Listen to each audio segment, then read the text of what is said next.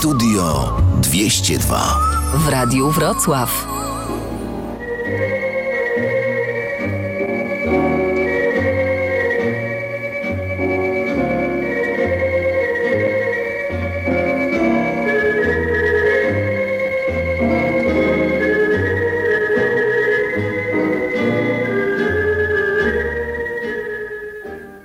Na pewno nie zaskoczę Państwa, jeżeli powiem, że wita Państwa Studio 202. No i nie zaskoczę Państwa, że ciepło wita Państwa Staszek Szelc, Jurek Skoczylas, Wojtek Chwiołka, nasz realizator. Ciepło wita Państwa i ja ciepło witam też. No i czym by tu jeszcze nie zaskoczyć? No chyba nie zaskoczę Państwa, że Jurek z Jankiem zaśpiewają piosenkę.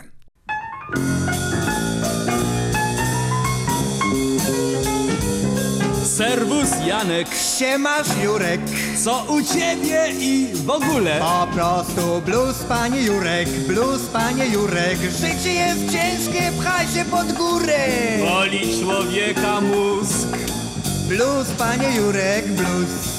A co z tobą, jak tam sprawy? Więc ci powiem, gdyś ciekawy. Ogólnie no blues panie Janek, blues panie Janek. Człowiek jak Syzyf dźwiga swój kamień. Wyjąłeś mi to z ust. Blues panie Janek, blues. Gdy tak człowiek pogłówkuje, zawsze coś mu nie pasuje. Normalny blues panie Jurek, blues panie Jurek. Odkręcę kurek lub kupię szturek. Lepiej nie główkuj już. Blues panie Jurek, blues. Ja nie zrobię tu odkrycia, ale rumby chcę od życia. A tu no blues panie Janek, blues panie Janek. Dzień po dniu leci, za rankiem ranek. Ktoś to powiedział już. Blues panie Janek, blues.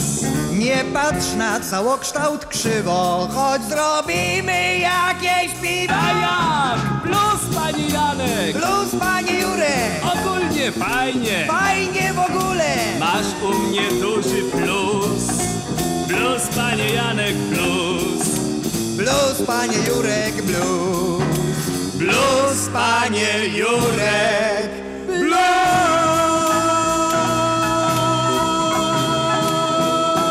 Yeah. Właściwie to my, którzy posługujemy się słowem, musimy w audycji radiowej wprost wpychać się między jeden przerywnik muzyczny a drugi. Jeżeli to są tylko muzyczne przerywniki, ale też musimy wpychać się między jedną piosenkę a drugą, które to piosenki złożone z dźwięków muzycznych i ze słów mogą być same dla siebie tym przerywnikiem muzycznym. Piosenka sama dla siebie, sama dla swoich słów ma swój przerywnik muzyczny. Z drugiej strony słowa też są dźwiękiem. No a jaki przerywnik dać po skończonej piosence? Słowo czy muzykę? Przecież w piosence było i słowo, i muzyka. A jeżeli zdarzy się, bo tak się zdarza, że jakaś piosenka w audycji radiowej zanudzi któregoś słuchacza, wtedy musimy spieszyć temu słuchaczowi na pomoc ze słowem właśnie, ze słowem, które akurat nie ze swojej winy jest dźwiękiem, jak muzyka. I to nierzadko mądrym dźwiękiem, niosącym jakąś myśl, jakąś treść. Tutaj muzycy prawdopodobnie się oburzą i powiedzą, że dźwięk muzyczny też jest mądry i też przekazuje jakąś myśl, jakąś treść. Oczywiście, tyle, że często trzeba się domyślać, jaka to ma być myśl. Tak na marginesie, tu wyjątkowo wyrażenie domyślać się myśli nie jest masłem maślanym. Wiadomo, że muzyka dopuszcza wieloznaczność. No tak, ale i słowo dopuszcza wieloznaczność. Spróbowałoby nie dopuścić. Gdyby tej wieloznaczności nie było, to życie byłoby proste i jednoznaczne. Byłoby jasne i zrozumiałe. Nie byłoby dyskusji, kłótni, różnych potyczek słownych wynikających właśnie z tej wieloznaczności i z dowolnej interpretacji niejednoznacznych słów. Właściwie używając słów jednoznacznych też można doprowadzić do kłótni. I to jakiej? Te jednoznaczne słowa są często bardzo dosadne. Muzyka też podlega dowolnej interpretacji. Kompozytor poprzez swój utwór nie wypowie dokładnie takiej na przykład myśli, że dzisiaj jest ładna pogoda, a już jutro będą mgły i zamglenia. Może i wypowie, może i będzie dążył do tego w swojej kompozycji, ale jeden słuchacz odbierze to rzeczywiście jako zmianę pogody, a inny jako duże wahania notowań na giełdzie. Chciałem jeszcze dodać tu jakieś słowo, ale już czas na muzykę. Może na muzykę ze słowem. Teatr Studia 202 przedstawia sztukę narodową pod tytułem Festiwal. Oglądał pan może w telewizji festiwal piosenki polskiej w Opolu? Oglądałem, ale panie, to skandal. No kto wpuścił do amfiteatru tylu uchodźców? I to głównie kobiety muzułmanki, które zakrywają sobie twarz jakimś ichnim kwefem.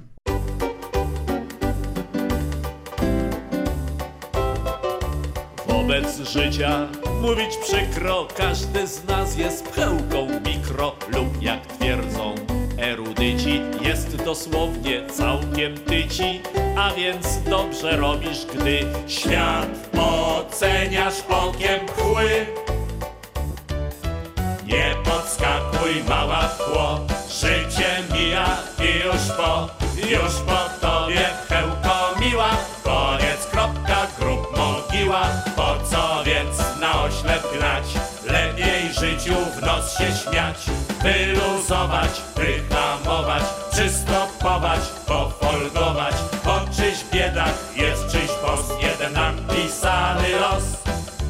Człowiek walczy i haruje, podskakuje, awansuje, po szczebelkach pnie się w górę, licząc na emeryturę. Wreszcie, gdy nabije trzos, Los mu daje psztyczka w nos. Nie podskakuj mała w tło, życie mija i już po tobie pchełko miła, koniec, kropka, grób, mogiła.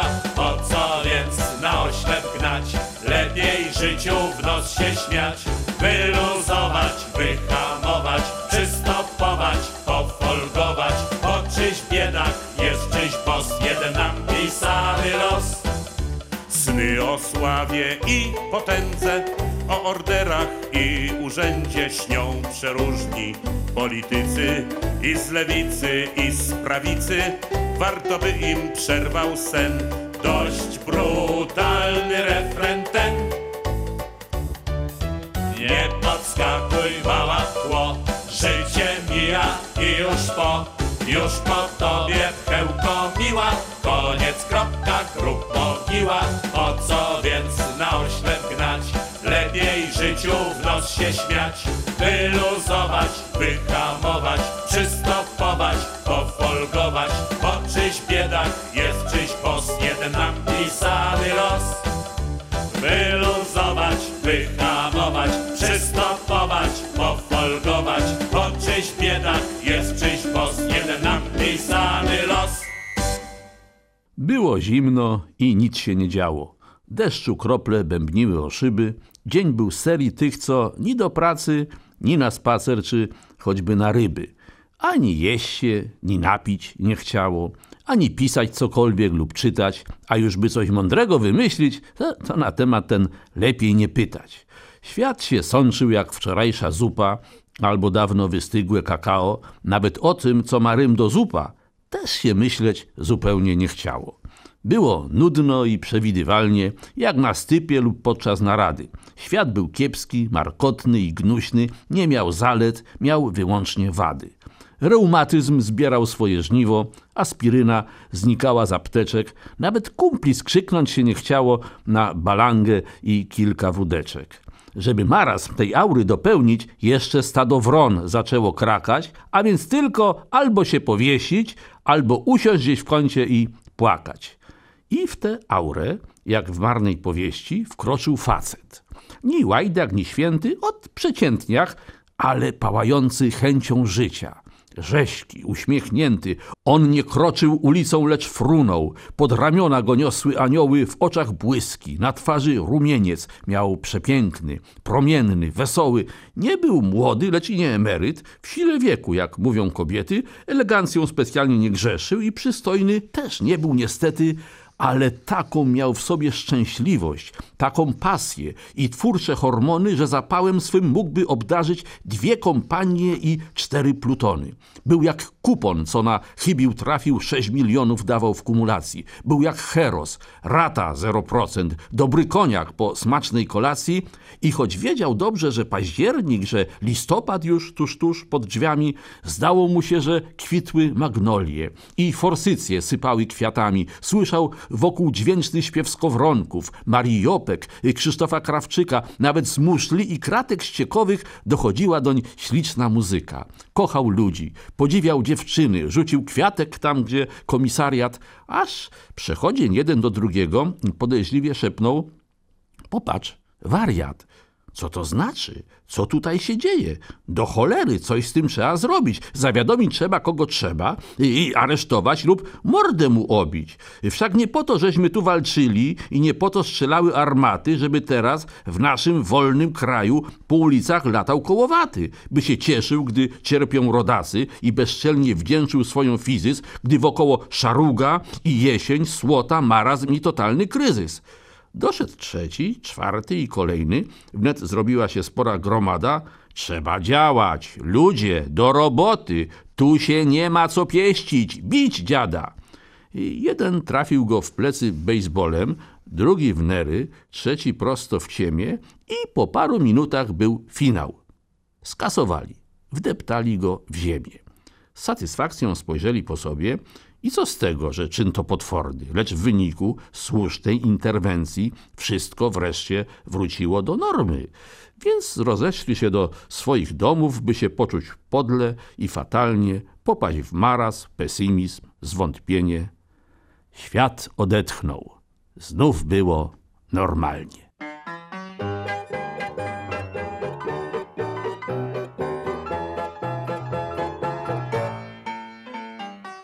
Widziałem dziś ciekawy spór. Sprzeczał się z głową tęgi mur.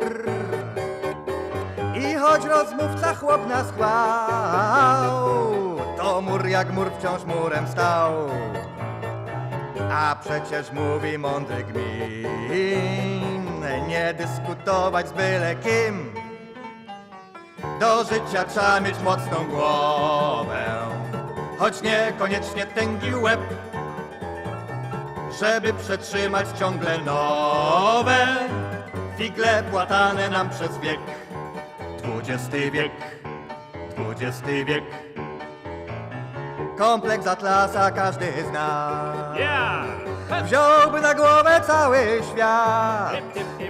Lecz choć i siła jest i duch, zniweczy chęć wirowy ruch.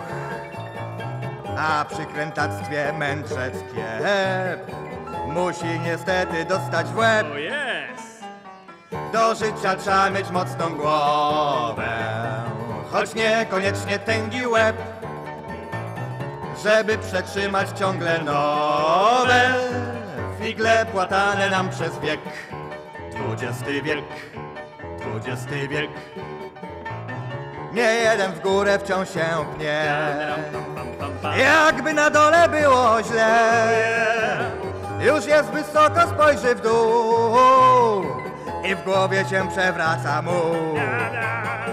Bo choćbyś od ambicji pękł, cóż, gdy masz wysokości lęk. Do życia trzeba mieć mocną głowę, choć niekoniecznie tęgi łeb, choć częściej mocna pęknąć może, a z elastyczną będziesz szedł. XX wiek, XX wiek.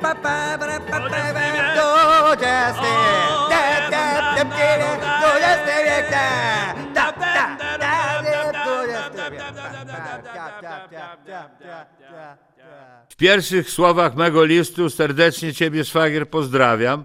O zdrowie się pytam, bo jeśli chodzi o moje zdrowie, to wszystko byłoby okej, gdyby nie ludzka zawiść. Mieliśmy, jak pamiętasz, we dwóch pomysł na biznes, ale od razu mówię, że wyszło z tego, wiesz, o czym się mówi, że i kamieni kupa. A było tak, zgodnie z tym, co my uzgodnili, ja za stodołą przygotował pole pod inwestycje, to znaczy wyrąbał 3 jabłonie, 2 śliwy, 1 gruszkę, co ją jeszcze mój dziadziuś nieboszczyk posadził i z korzeniami wyrwał cały zagon agrestu, porzeczek i malin.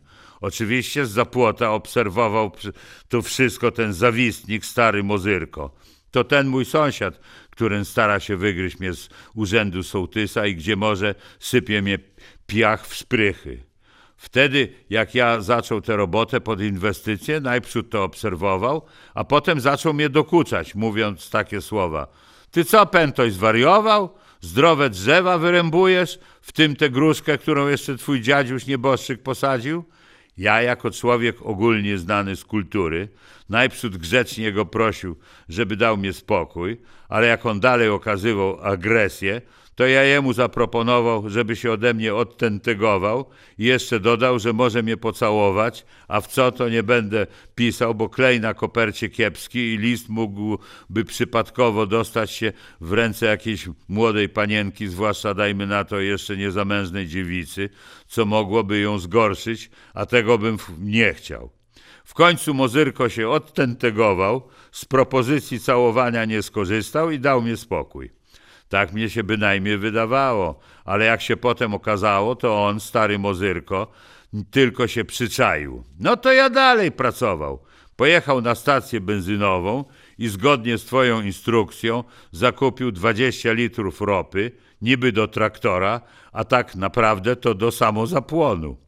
Na stacji mnie nawet pytali, po cholerę mnie tyle ropy, jak ja ciągnika nie mam, na co ja dyplomatycznie odpowiedział, że faktycznie ciągnika nie mam, ale gdzie jest powiedziane, że nie będę tego ciągnika znaczy mieć.